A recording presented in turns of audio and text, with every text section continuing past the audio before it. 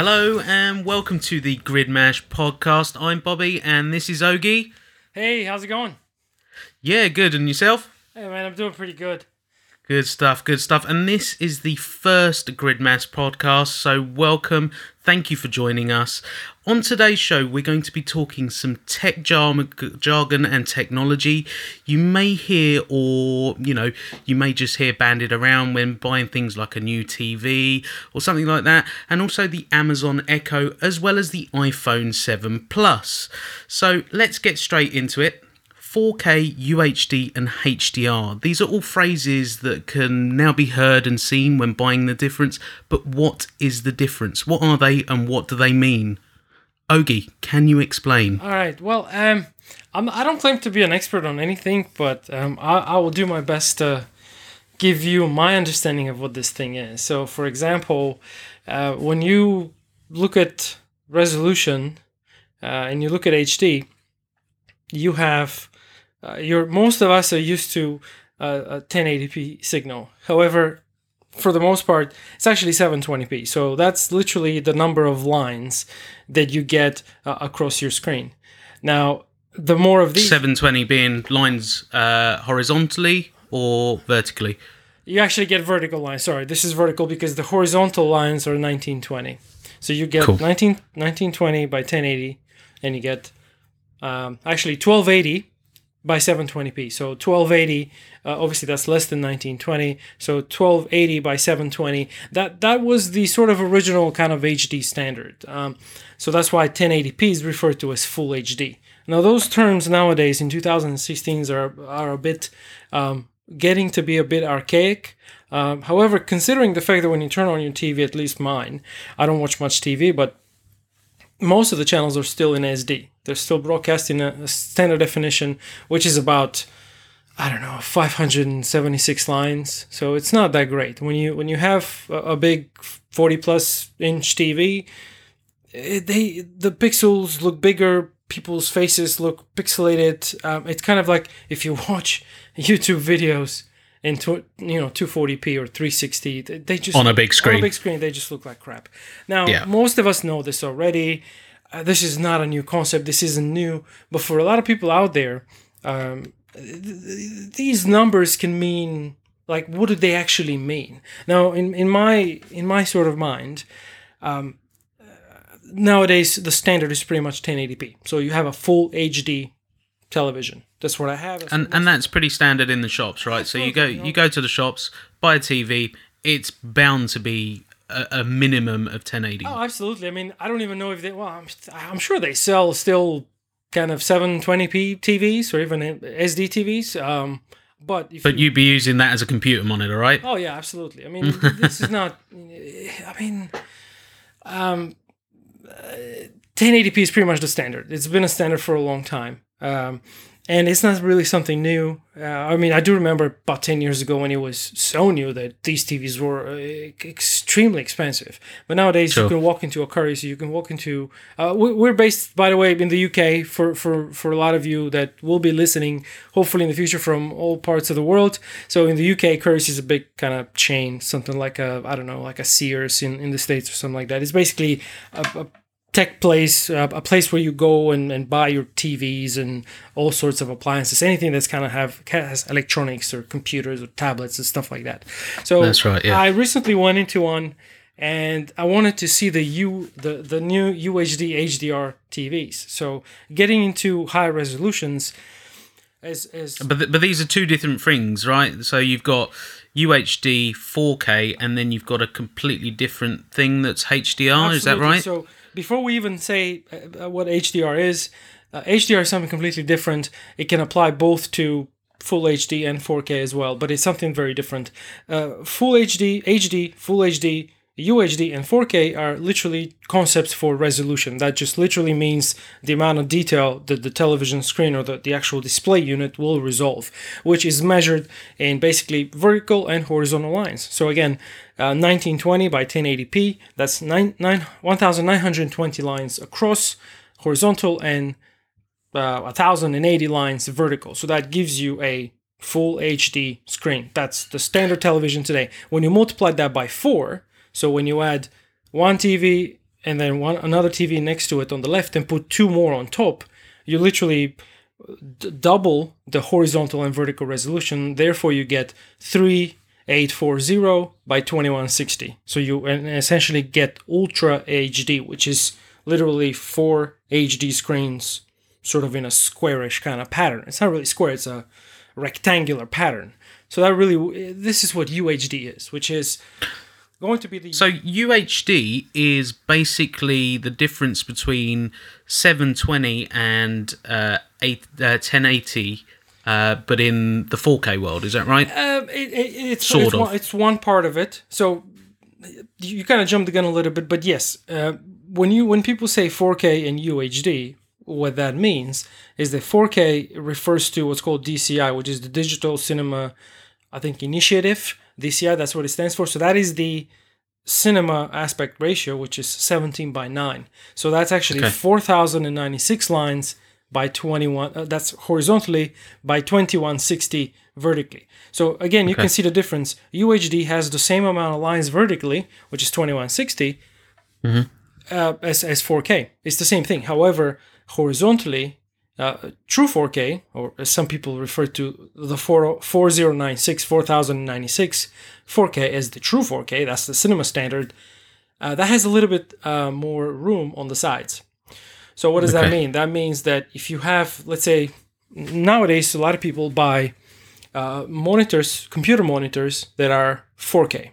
So if you have a 4K monitor, then generally it will be a 17:9 aspect ratio. So that will be a 4096 by 2160. So let's say you have a consumer 4K camera, and a lot of them actually, not speaking for the professional ones, but a lot of the consumer and prosumer cameras shoot UHD. So they are branded as 4K cameras, but the 4K is actually UHD. It's ultra high definition. It's 3840 by 2160. So when you play that file natively on that computer monitor, to illustrate this example kind of visually, if you can imagine, this is a podcast, I can show you slides, but it's literally going to have, you're not going to fill the whole screen. You will fill it vertically, but not to the sides.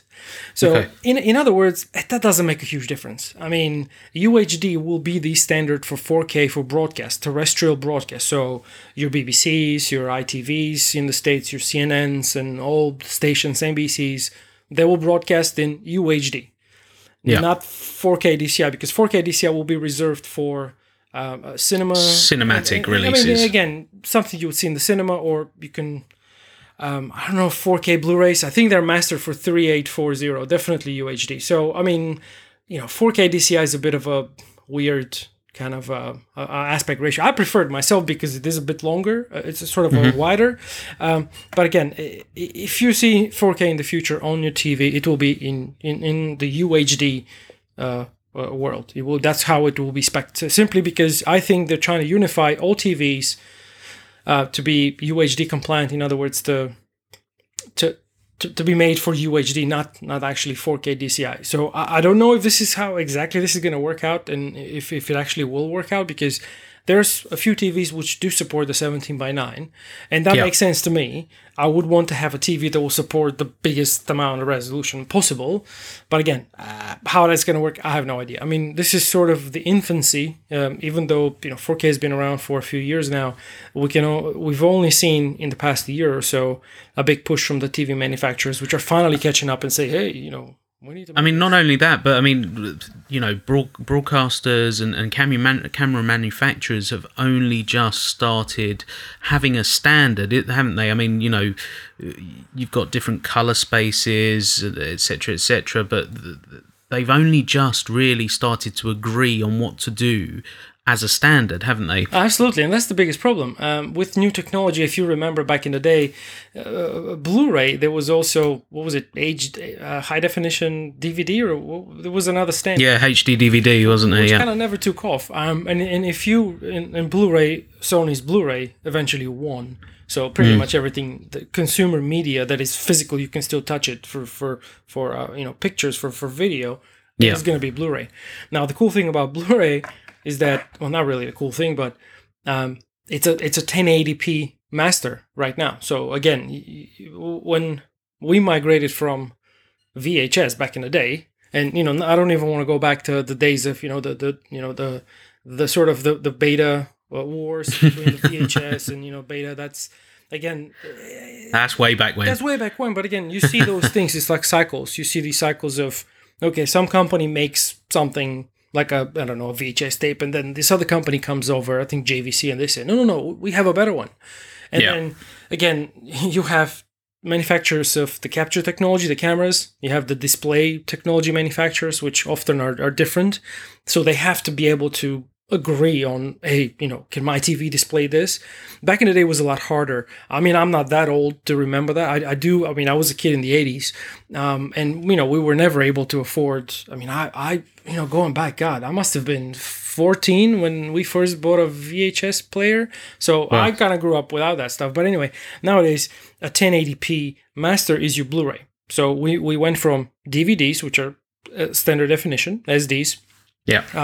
I mean, I'm not even mentioning, laser discs and all that stuff, which to me was, come on. I mean, I still don't understand the whole concept of why you would have these gigantic discs, which were just very inferior in quality. I mean, the quality was just so poor. But this was a sort of an intermediary, sort of a halfway point between VHS and DVDs. The DVDs took over, everyone. Late 90s, I believe, 98, 99 was when VHS pretty much was dying. It was like, that's it, pretty much, we're done, it's over. Even though they were still selling, I had a Blockbuster account in college in the States, and that was 2000, 2001, and literally you would go in there and you would see these posters now available on DVD, and everything else was VHS. So there was a huge migration from one standard to another. But you're right. Going back to what we were saying, it's only now that there's been talk of, hey, let's unify these things. Let's say what is 4K, what is UHD, and this brings us to the point of HDR. So HDR is high dynamic range, which is a relatively new concept. It's still being standardized. There's not there's not a whole lot of sort of unifying kind of, hey, this is the standard and this is what you need to do. This is like one rule etched in stone. No, it's not like that. To my knowledge, there's a couple of sort of display standards. One is called PQ and the other one is HGL. Which hyperlog gamma, one of them is, and I think that's something that Sony started making. And then PQ, I'm not sure what PQ stands for, but this is something that's going to be another standard. So both of them will be able to, display high dynamic range. So what is high dynamic range? High dynamic range is basically a lot more lifelike and vivid colors.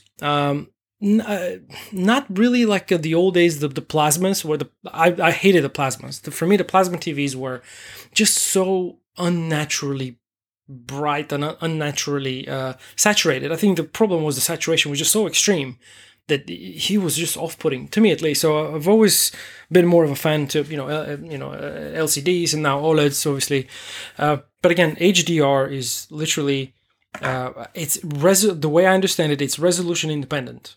So it can be 8K. So it's not linked to resolution in any way, shape, or form? No, what it's linked to is it's linked to the amount of stops, or as we refer to as stops. Stops is basically the dynamic range. The way it's measured is basically the difference between the darkest part of the image and the lightest part of the image. So the more stops, the more type of gradations you have, the more detail you will have in the picture. So, for example, if you have a scene where you have let's say a person sitting on a chair inside a room that is lit on one side by natural light coming from the window, and then on the side that's opposite of the window is darker. So it's going to be in the shadow area.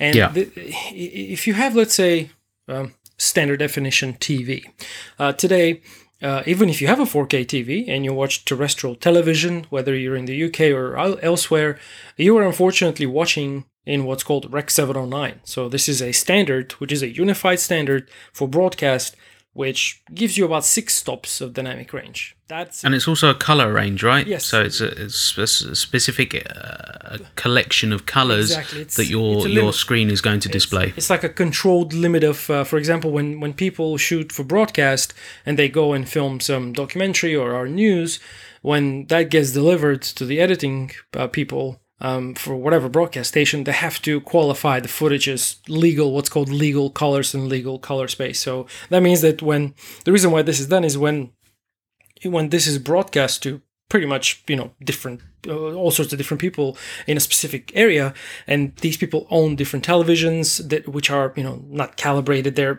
some people have TVs that are very old, some people have newer TVs. The whole point is that the picture is sort of unified in terms of it doesn't look like off on someone's TV, like everything is so bright, or something that's yellow doesn't look orange on people's TV. So obviously that's difficult to control. Again, it's introducing a uniformity, exactly. Isn't it? It's a little bit of a uniformity. Now, granted, people have different TVs, and these TVs are calibrated differently, so you will still see a difference. However, that difference wouldn't be so jarring.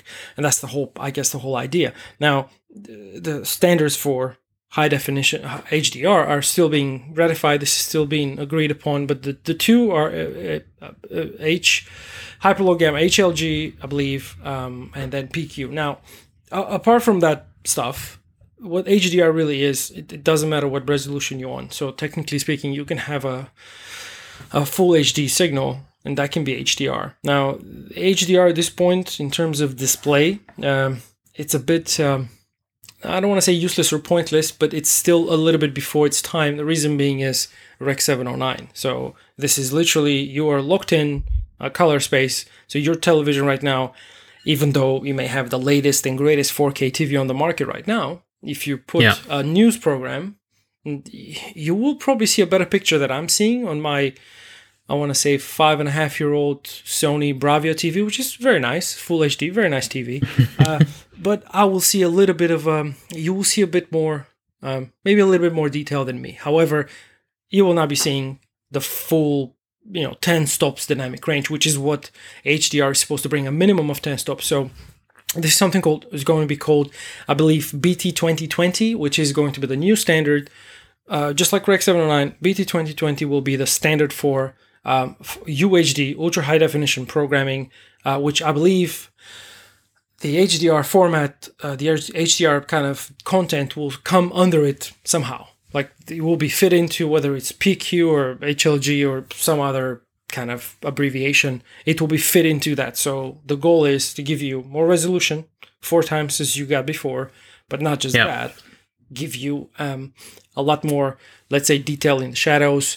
People's faces will look a lot more lifelike. In other words, because obviously people's skin is so rich in tonality that it's quite different when, let's say, I come from a camera background, so if you capture an image, and let's say you capture an image in very high quality, by the time it ends up on someone's TV, it's been compressed so many times that it loses quite a bit of its original sort of flavor. So again, HDR is supposed to help with that by giving you a really rich image without making it look like just the saturation has been cranked up or the brightness has been cranked up all the way. So high dynamic range has to do with brightness as well. So for example, I believe the minimum is 1000 nits. So all TVs, if you buy today a UHD, a 4K TV that is claimed to be HDR, what you need to be looking at is that it at least 1000 nits. So that's the nit is a measure of brightness. In brightness, right? Yes. Now, there is something called, which I may be wrong, but I believe it's called there is a sort of an association called Premium. I could probably look this up. I think it's called Premium HDR or I don't know. I'll find this by the end of the podcast, but it's literally a logo, which once you see that logo on a new UHD TV, that is certified HDR. So you are sort of future-proofing yourself. Now, again... don't just buy it because it says HDR on it. Look for the logo, basically. There is a logo which I'll actually post in the link to on the podcast notes. I'll actually post the logo of what you need to be looking at. If you want to buy 4K TV today, again, for me personally, I think it's a good idea to wait. Well, apart from, is it Amazon and Netflix? There's nothing actually being broadcast in 4K, is there? In the UK, I think BT are doing the sports. I don't watch football, so I don't know. But I read somewhere that BT will do like a sports channel of some sorts. but not. Yeah, so everything will be BT have been showing some of the soccer games in UHD, but I believe you need to have their broadband as well as their BT Sport subscription. Right. I know that Sky, which is like a broadcast network here, they are actually going to be showing the Formula One in UHD for the first time next year. So it is coming. It's just not quite there yet. I think we've got to look at the expense as well for both production companies as well as the general public buying these products. You know, a 4K HDR television isn't going to be that cheap. I mean, what are we looking at, Ogie? Maybe 1,500, 2,000? At least to get a good one. For example, I wanted to mention that earlier. I was in a mall for some reason. I really hate going to malls, but I ended up in a mall, and I went to a store, big kind of department store that sells TVs. I think it's called Bento's. My local mall is called Bento's, so I'm not sure if this is a big chain, but apparently I think maybe it is. Anyway, I go in there, and it's the new Samsung UHD premium TVs based on the quantum dot LED technology, which I'm not exactly 100% sure of how the whole thing works, but it is sort of a amalgamation between what plasma used to do and the new OLEDs. So you get a very high brightness, which is needed for HDR, and you also get a very beautiful Ultra HD display. So the 55-inch ones were about 16 to 1,800 pounds. So in dollars, that's about $2,200 maybe. Plus, so I would say at least $2,000 for a decent, 50+ inch. Because one thing to bear in mind, and sorry if I'm going off track, but it's very important for 4K to actually get the benefit to get a big screen. You do need a big display. If you're gonna get a 32-inch 4K TV, you need to be sitting really close to it to see the actual difference. So that's one thing about 4K. And then people who are naysayers or non-believers, I don't believe in that, but a lot of people will say, "Oh, I don't need a 4K TV because I need to be sitting 1.5 meters away to get the benefit." Well, if you get a standard, like a non-HDR compliant cheap UHD TV, yeah, you're probably not going to see a difference. That's why it makes literally no sense to do that. But if in order for you to see the difference, that's why HDR comes in. HDR is actually the sort of, it's what makes 4K and UHD count. It's like you can really see the difference, a huge difference. I mean, we'll stick with displays, and there was news, I think it was today or yesterday, of 2016 MacBook Pro models. So they're brand spanking new ones that have only just started shipping with some sort of graphics card problem. I saw that today. That's just so weird because it literally reminds me. I mean, me and you are both kind of Mac fans. I mean, you're probably more than I do, but I love the functionality of, and I'm a huge fan of the MacBook Pros. And I currently just bought a 2015 one, a used one, which I'll go into more details of why I chose this model into maybe a later podcast. But just without going too much off track, the new one, the latest brand spanking new one, the one with the way I refer to it, the one without any ports but USB Type-C, which I never understood, but... Which you're not a fan of, but I am. I know, but the whole point is that this whole sort of glitch where, to explain to people who haven't seen it, is you turn on your computer, it kind of boots up, and then as soon as it loads the home screen, all of a sudden you see like these kind of, I don't know, VHS tracking type of... Everything's flashing, it's just not the way it should be. I mean, it's just totally bonkers. Everything is kind of going crazy, haywire. This reminds me actually of an issue I had. I had a 2011 MacBook Pro, which was displaying that kind of issue. So what happened was... So that was a known fault though, right? That's a known fault, yeah. So what happened was, and the way the good people at the Mac store explained to me, which I was very happy that they fixed my stuff without charging me a penny, is that there was apparently a recall of a problem with the hinges. So, for example, there was some sort of something was disconnecting from the screen. The screen was getting disconnected from the video card, I believe, and that was causing that. So they replaced that, but they also replaced I think they replaced the video card as well, because what happened was, for whatever reason, that video card was causing intermittent kind of not restarts, but a very similar issue to what I saw with the whole display was just becoming unresponsive and everything was fuzzy. The colors were all. It kind of looked like, for example, that some sort of an electric shock was going through the computer. It was just really weird. So to see that in the new ones, I actually think I don't know what's causing this, and I hope they fix it. I mean, I think they've come up with an official statement. It was on 9 to 5 Mac yesterday, saying that they will fix it in a firmware update, which is great. Hey, so that's really weird because that sort of, I mean, that email wasn't actually verified. Exactly, we don't know if that's Apple or someone said, because it was meant to be from Craig Federici, and it was never verified. But that would sort of say to me that it's not actually a hardware problem and it's actually a software issue, particularly if that's a preferable problem to have, isn't it? Well, of course it is, because you can fix it over the air, as they do with their updates. But it's not the first time Apple have had this problem. You've just said with your 2011. I actually had it with my 2007 MacBook Pro, and that was a massive issue. So much so that they actually extended the repair program that was available for it because so many people had the issue. So it's a known thing, and they've obviously switched GPU manufacturers.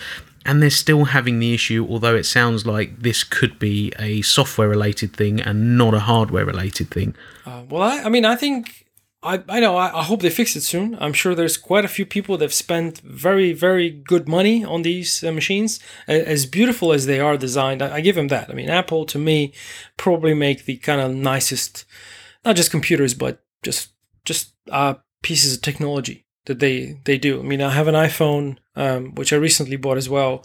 The 7 Plus. Their Macs are very nice. The iPads are very, very nicely made. But one thing that I will add is, despite their slick design and how well they perform, and the fact that they actually last quite a bit of time, I think that there's some inherent issues when something has to give. When you have something that's so thin. I mean, there's obviously points of failure. I'm not that technical. I mean, I'm not an engineer, but how thin can you go before the actual wires that go connect the monitor to the motherboard and to the video card are just so thin that you open and close the lid 50 times and it's broken or something. I don't know. You just put your laptop a little bit harder in your backpack and something disconnects. I mean, my 2011 MacBook Pro, I loved it because it was big, it was chunky. It was 17 inches and it kind of weighed. So I had to be really careful when I put it in my backpack. And, I've flown with it. That was it, wasn't it? It wasn't portable. It wasn't something... It hardly fit in the back. I mean, I have a backpack, which I'm going to link to in the notes. It's not a big backpack. I do quite a bit of camera work, and I do travel to kind of Europe sometimes. So I would put, let's say, a small camera or a DSLR type of device, type of camera in my bag with a few batteries, a couple of lenses. And the bag, I have I think it's called Logic Case 1620 or SL206. I mean, I don't know the exact model, but the actual compartment for the laptop on the back, and it's a very nicely padded kind of, professional backpack. It's for a 15-inch laptop. It's not for a 17-inch. So when I actually I have to literally shove the 17-inch MacBook and it barely closes the zip. And that bag has been through so much hell. I think I've flown more than 20, 25 times with it. Fully kind of completely packed with batteries and hard drives. And, it probably weighed like 20 kilos the last time I took it to Eastern Europe. But what I'm saying is, and like you said, I was very careful because I know, that's a big laptop. I need to be really careful not to muck it up because, God forbid something happens to it, and this is the main computer that I use. So with these new ones, people, I think, tend to be a little bit more, because something the lighter it is, you just don't really feel it. You don't feel the fragility of it. And I think they're very fragile machines. As good as they are, I think the new ones especially are more prone to failure simply because everything in them is lighter, smaller, thinner, and I mean, I really don't know. I think they're actually made to different tolerances as well, aren't they? I mean, I'm sure they tested, rigorously before they leave the factory. But I mean, how thin can you make a certain, I don't know, to me, this issue, the new one, I hope it's not a hardware physical issue, and I hope they fix it with an update. But I'm just looking because I'm on a MacBook 2015 right now, and up until very recently, I was on a 2011, and I can just literally see the thing is so much thinner and smaller. And again, just the hinges, everything is a bit more compact, a little bit slimmer, and I think this is a major going to be. Not just for Apple, but for any type of device that's literally way too thin. I don't know. It's potential for issues, potential for something going wrong. Now, again, it's kind of weird that this is happening to the new MacBooks, but I think that's the least of people's worries with the new MacBooks. I'm not even gonna start mentioning the lack of. I mean, for me, me and you, we waited for this announcement for a long time. I was like, man, I'm so excited. I've saved up. I think you actually said you were going to buy one, didn't you? Honestly, the day before it was announced, I said, I'm buying one. I don't care. I'm buying one. And then when it was announced, I just stood there. I was actually watching it as you probably were driving. I was watching it here at home. And I was just looking at it, and they were, announcing the specs and all that jazz. And as soon as I saw that touch bar, I said, that's it, game over. This thing is going to be not for pros. Pros don't need that. I think you need to reserve judgment on that one until you've actually given it a go.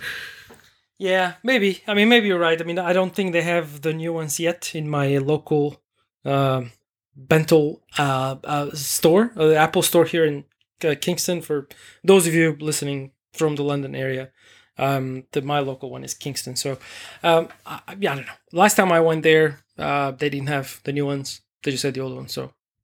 I haven't seen the new one yet in person, so I don't know. But you're right. I mean, your rather big gripe was the USB-C, wasn't it? Yeah, USB-C, for those of you guys that I'm sure you're very well familiar, especially those who follow the Apple kind of world. Apple in their genius, because they take things away now. There's no other port natively on the side, both sides of the But you don't need it. Okay, well, let me just back up for a second. You have 4 USB Type-C ports. So for those of you guys who are not familiar with USB Type-C, and I wasn't up until recently, USB Type-C is like the next best thing since sliced bread. This is going to be one port to rule them all. In the future, everything will be USB Type-C because it can carry, correct me if I'm wrong, because you're a little bit more versed in that than me, it can carry data, video, and power. Yes, correct. So literally everything in one. So the geniuses at Apple have decided, you remember that MagSafe cable that powered your laptop? You don't need that anymore with the new ones, so we're not going to give you one. SD cards, good luck with that. You really need to buy a dongle. So Apple have on their website, and this is true, you can check it out yourself if you want. I think they sell about 20, 30 different dongles now. And they're about. I think so. Yeah. I mean, there's various ones, isn't there? There's USB-C to HDMI, USB-C to USB. There's all sorts. I mean, don't get me wrong. I'm not saying that USB Type-C is the wrong way. No. USB Type-C is probably going to be the future, but give us at least one more port, something else. Because let me give you an example. Up until just last week, I had a 2011 MacBook Pro 17-inch, which I loved to bits. And if anybody from Apple will ever listen to this, which I highly doubt, make a 17-inch MacBook Pro again, please. It was brilliant, but it had a port for like a MagSafe port, like one of the original ones. It had an Ethernet cable port, which my new one does not have. So before we record the podcast, I had a bit of an issue with my Wi-Fi. So I was looking around my laptop, 2015 MacBook Pro Retina with 16 gigs of RAM, and I was looking at on the sides, and I said, okay, there's a HDMI, there's an USB 3.0, there's an SD card reader. I turn to the other side, there's 2 Thunderbolt 2 ports, amazing. There's an USB port, a headphone jack in, and a MagSafe port. And where is my Ethernet port? It's gone. It's gone. Again, it's gone. Another port gone. So here's my prediction. I think in maybe not 2 years' time, but in the not so distant future, I think they're going to do away with the keyboard. Honestly. Because what else is there to take away? I mean, they're going to take away something else. Or are they going to start adding stuff back in? I mean, who knows? The iPhone 7 Plus or the iPhone 8 might even have a headphone jack put back in. Well, I certainly hope so, because I tell you what. Okay, well, brings us back to a good point, and probably a good segue. I was, up until very recently, an Android user for my telephone. So my cell phone, I had an Android phone, which I still have and I still like. It was the OnePlus One original. Great phone. And I decided to buy a iPhone 7 Plus because I wanted to go back to the Apple world of mobile phones. And as good as this thing is, camera's great, feels good, it works. I wanted to plug I have quite a bit of music on here. I like to listen to music. But I have a problem. There's no 3.5-inch jack anymore. So what do? Apple were kind enough to include a little lightning port. What is it called? Lightning port, correct? Yes, it's a lightning port, so you get a lightning to 3.5 millimeter adapter in the box. And you know what?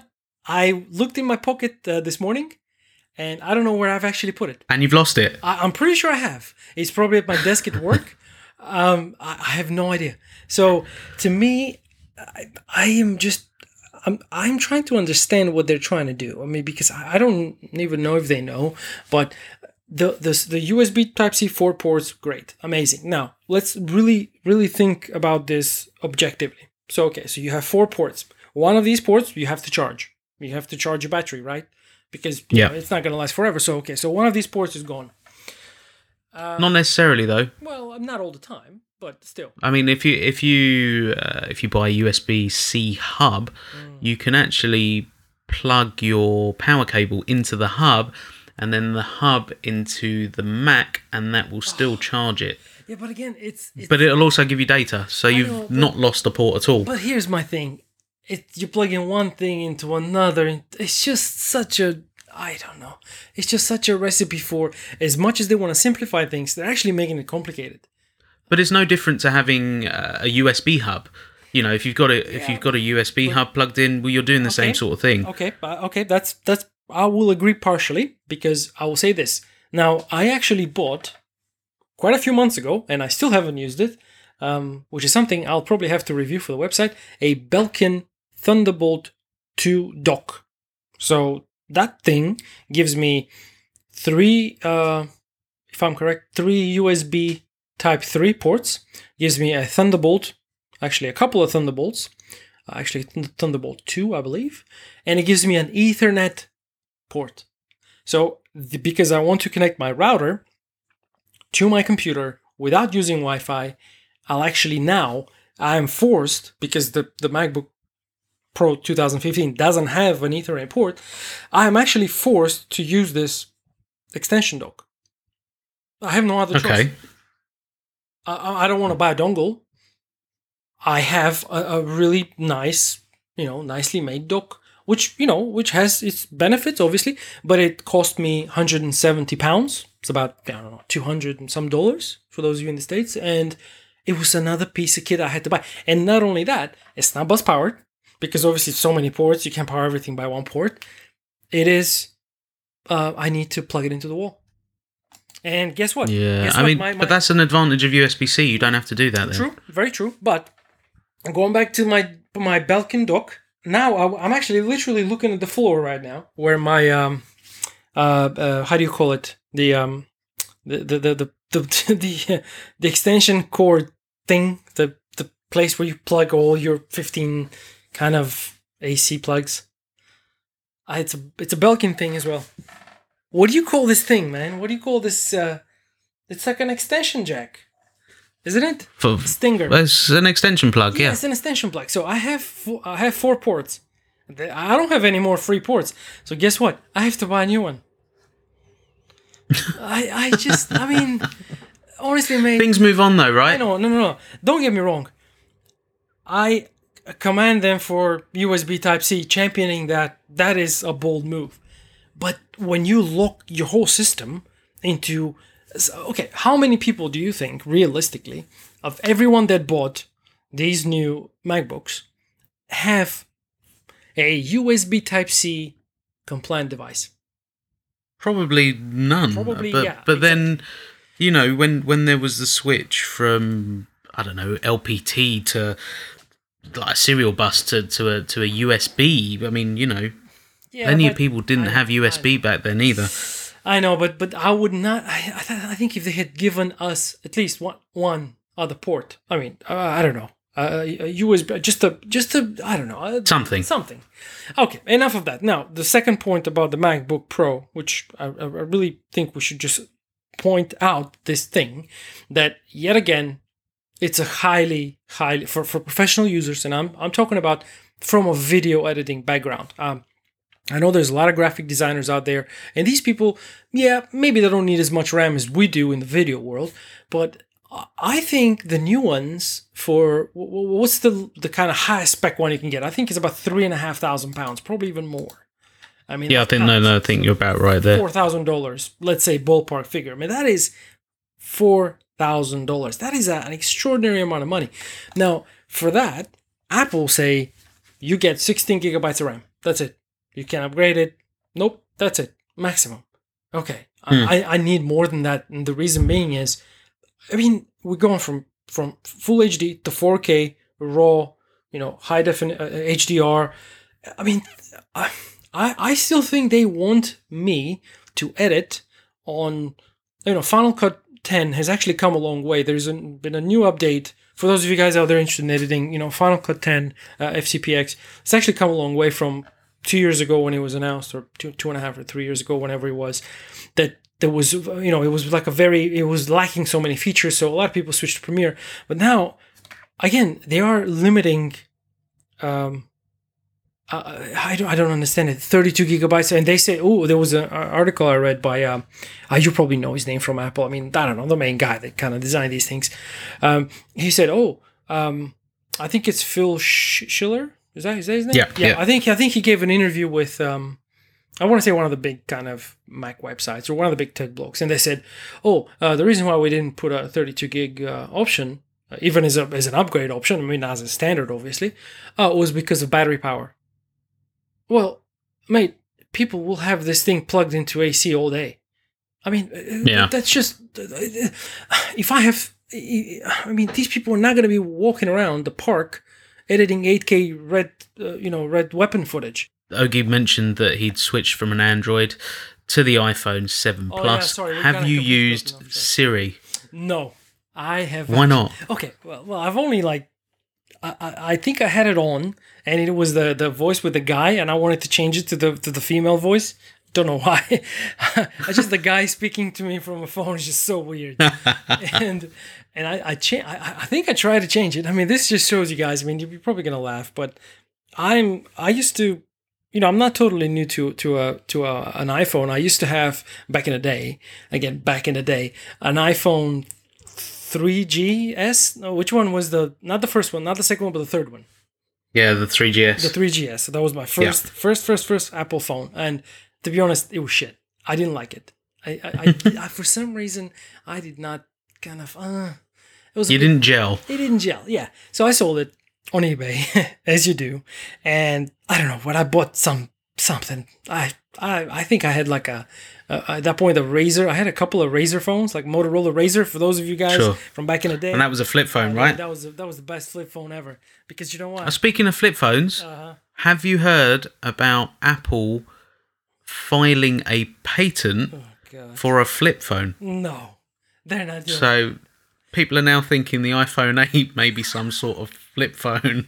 I'll tell you what, I'm not gonna... And we're headed back to the Matrix style 90s or something. I think if they do a special edition, like a one-time only type of, hey, we're going to make this phone, it's going to be stupid, but, it's going to be a limited edition or it's going to... Like their book, eh?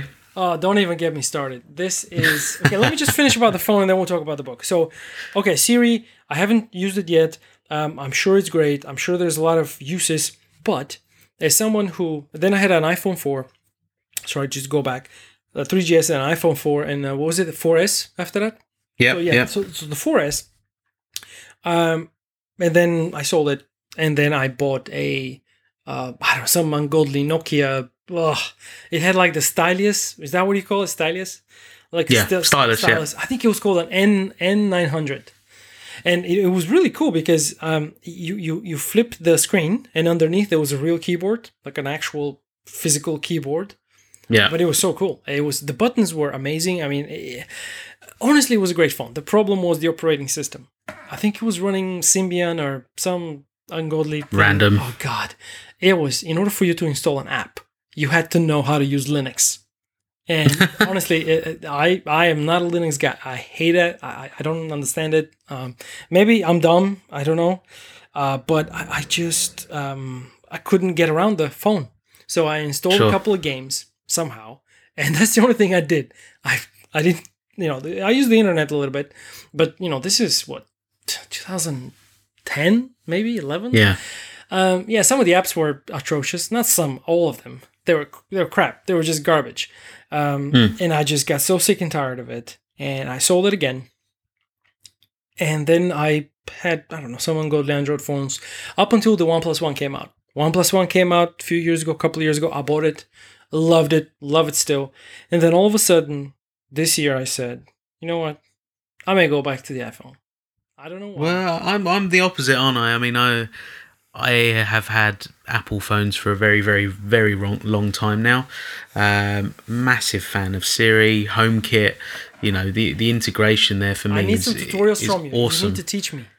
I know. Maybe we need to do a full sort of HomeKit absolutely. I mean, podcast episode. I think the initial. It's a big subject. Well, trust me, we'll have time. Right. We're going to have to move on to the next bit. Right. We haven't even spoken about the Echo Dot, which we wanted to do. So let's get on to that. For those of you that don't know, the Echo Dot is a Siri-esque product, and it was launched around about 2 years ago in the US, and it's finally been launched in the UK. The Echo Dot is the smaller brother to the Amazon Echo. It's available for around £49.99, and I think it's the same in dollars as well. It's a little assistant, really. It's sort of ice hockey puck shaped, can do many things. You can just say, I don't know, set me a timer, and it will start making a noise once it's got to 0 on the timer.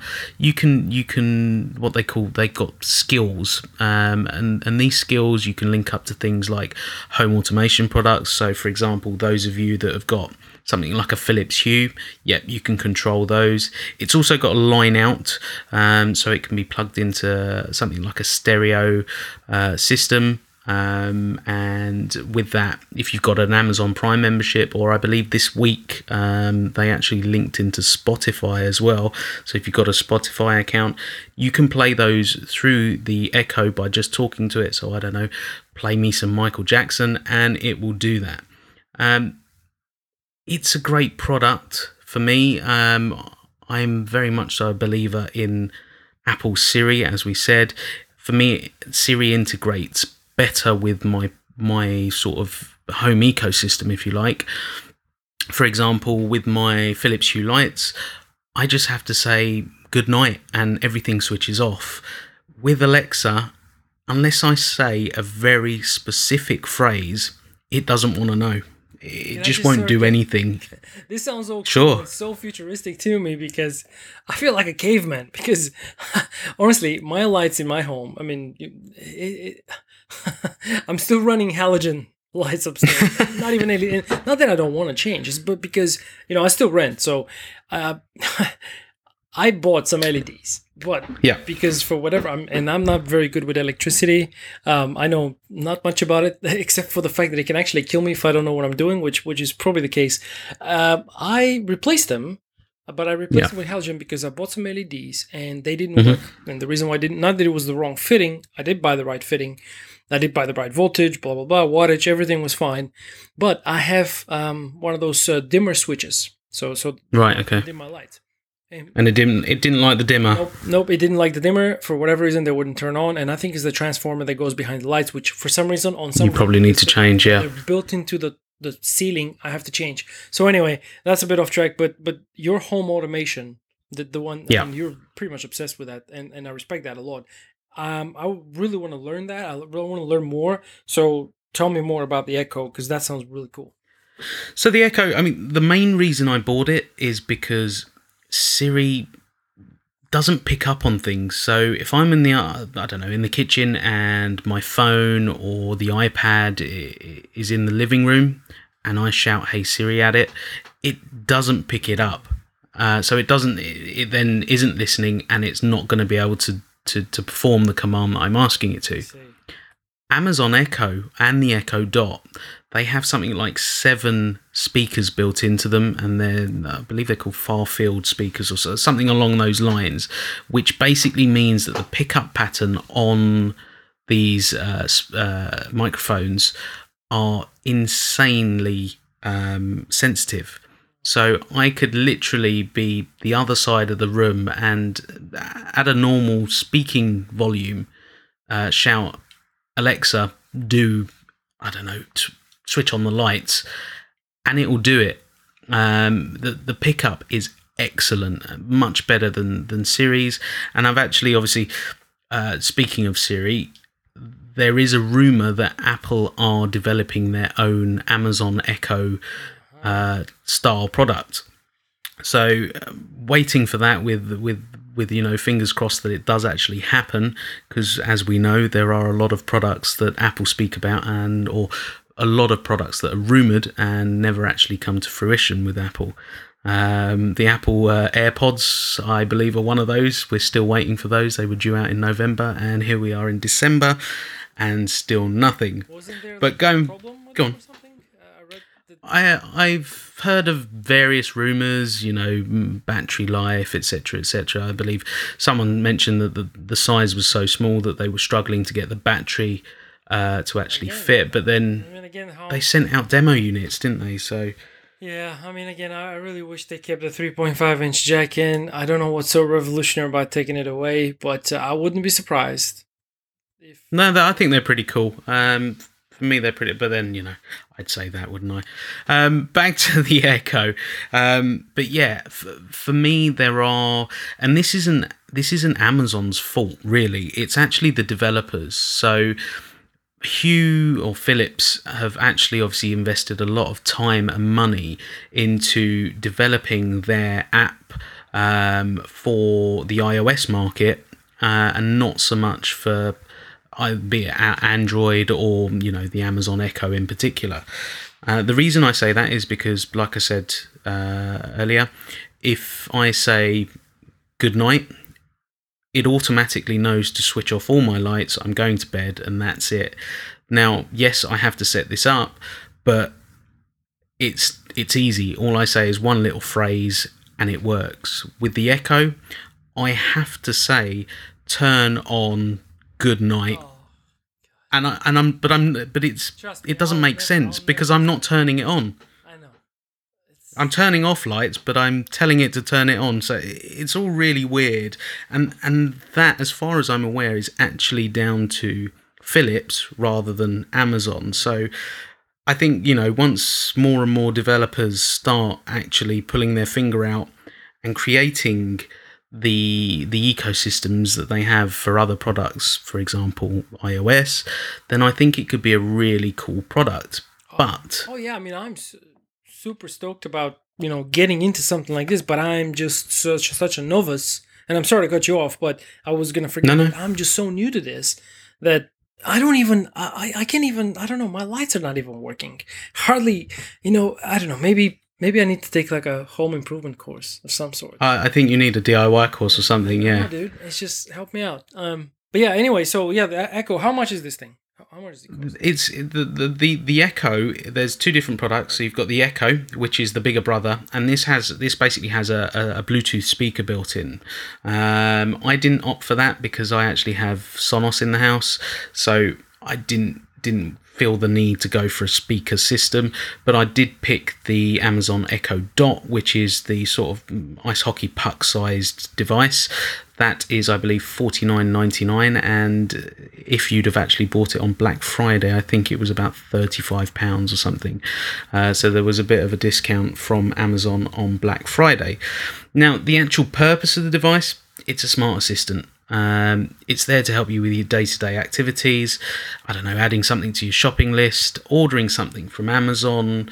It can do it.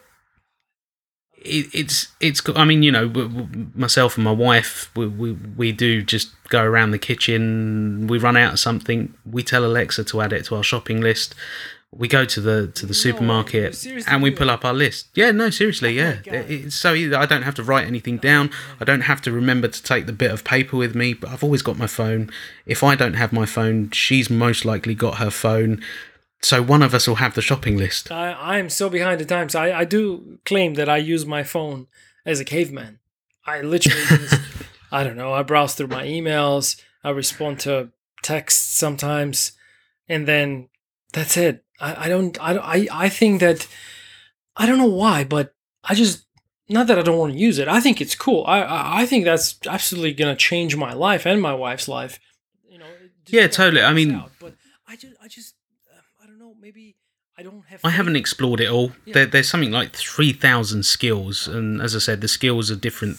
You know, things. Yeah. I mean, even something silly like, I don't know, flip a coin. You can tell it to flip a coin. So if, I don't know, you say to your wife, "Who's doing the washing up tonight?" She shouts heads. You tell Alexa to flip a coin, and it'll give you a random heads or tails. You know, it's pretty cool. But for me, there's, like I said, 3,000 odd skills. But again, the UK market seems to be falling behind the US in that. I believe it's Amazon. Amazon haven't allowed all of those skills to come straight over to the UK. So, for example, I know that Sonos, as well as Logitech, have a skill for the Echo Dot in the US, but they aren't available here in the UK. That's just. And there's no reason. I can't think of a logical reason. I mean, there's probably some kind of corporate backwards, I don't know, some backwards thinking happening somewhere that. Sure, but for me in particular, you know, I bought it when it first came out. There wasn't any sort of word from Amazon to say, look, the UK product differs from the US product. So I've gone out, bought it, thought it would be the same, and actually, no, it's still lacking some of the features that are available on the US version on the UK version. So, you know, again, going back to the smart home thing, I have a Logitech Harmony Ultimate system, and that basically means that I have a hub that's connected to the internet. That hub has built-in infrared transmitters, and basically I can control my TV, my DVR box, literally anything that has infrared or is internet enabled from my phone, or using the pretty cool touchscreen remote. Now, in the US, you can actually shout commands out to the Logitech and, you know, I don't know, Alexa, turn to channel 1, and it'll turn to channel 1 for you. But in the UK, we can't do that yet. Reason? I don't know. I can't think of a reason. All in all, brilliant little product. Best voice recognition available on the market at the moment for me. Price point, brilliant. £50. What is £50 really in the grand scheme of things? Amazon Prime Music, Spotify, you know, Amazon Prime purchases. It's brilliant. If you want to try the whole voice recognition experience out, then I think the Echo Dot is probably the cheapest way to do it, but I wouldn't be surprised if it takes you a while to figure out what to say or what to do. There's no real sort of manual with it either. There's on the app, there's a little help section, but it's not all that, and I think a lot of it will be either searching the internet or just, you know, saying random phrases until something actually happens. But definitely an affordable way to get connected to the voice assistant market.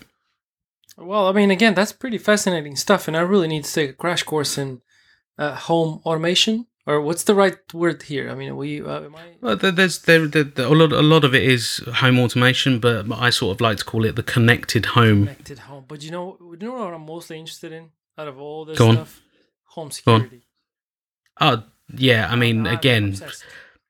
Yeah, home security, but I don't know how it would work with the Echo because you sort of have to be with the Echo for it to work. So there's no sort of phone app for you to do Echo with. I don't even believe the Amazon phones have it either. I think this is a good point for us to leave for a future podcast where we... I think so. I think we should actually call it time there. I mean, we've been going for over an hour now. Well, I mean, again, this is the first podcast we're actually recording. So again, sorry if we ran... We'll hone it down, folks. We'll hone it down. We'll do our best to get them within an hour. I think an hour is... Yes. Sometimes it will be 40 minutes, sometimes an hour, sometimes an hour and a half, an hour and 15 minutes. Now, we are also going to have in the future, hopefully very near future, some guests. So there'll be some interviews. We're also definitely keep an eye out on the website that's coming soon, gridmesh.com. It's gonna be, again, we still really don't know what the place is gonna be about, but it will be about cool tech gadgets, some reviews, some funny stuff regarding computers, technology, new craziness. And again, we're just two guys trying to make sense of all this. Again, totally. We can learn together. Absolutely, because for someone like me who is into cameras and filming things and editing and just generally a little bit computer stuff and TVs and stuff like that, I know very little about home automation or things that Bob is very well versed into. So it's an experience. It's a learning experience. So hopefully you guys have gotten something useful out of this. If you have any suggestions of stuff you want to hear us talk about, or you've seen some really cool gadget that, hey, you guys should check this out, do follow up with us. Just send us a quick email, follow us on social media, talk to us. And that's pretty much it. I think that's it for this. Yeah, we'll leave links for all of that in the descriptions below. And as Ogie said, do get in touch with us if there's any suggestions or any tips or anything like that. Let us know. Thank you for listening to our first ever podcast. That's the GridMesh podcast. Next week's show, I think we're going to be talking about Tile. Now, this is a little gadget that helps you find things. I've actually bought one, so we'll touch base on that. Ogie, have you got anything that you want to possibly talk about next week? Yes, I have actually just bought. Well, I've ordered it. Hopefully, it's going to arrive tomorrow. It's a camera. It's a very new Sony Alpha 6500. It's a small APS-C sized mirrorless 4K camera that a lot of people are talking about, a lot of people are excited. I'm super hyped about. So while I'm on sort of semi-holiday vacation, interrupted by some work that I'll probably be doing, I will give you guys some of my first experience with some sort of impressions of, hey, this is what I think of the camera, and some new footage that I'll be posting a link to somewhere on our upcoming YouTube channel.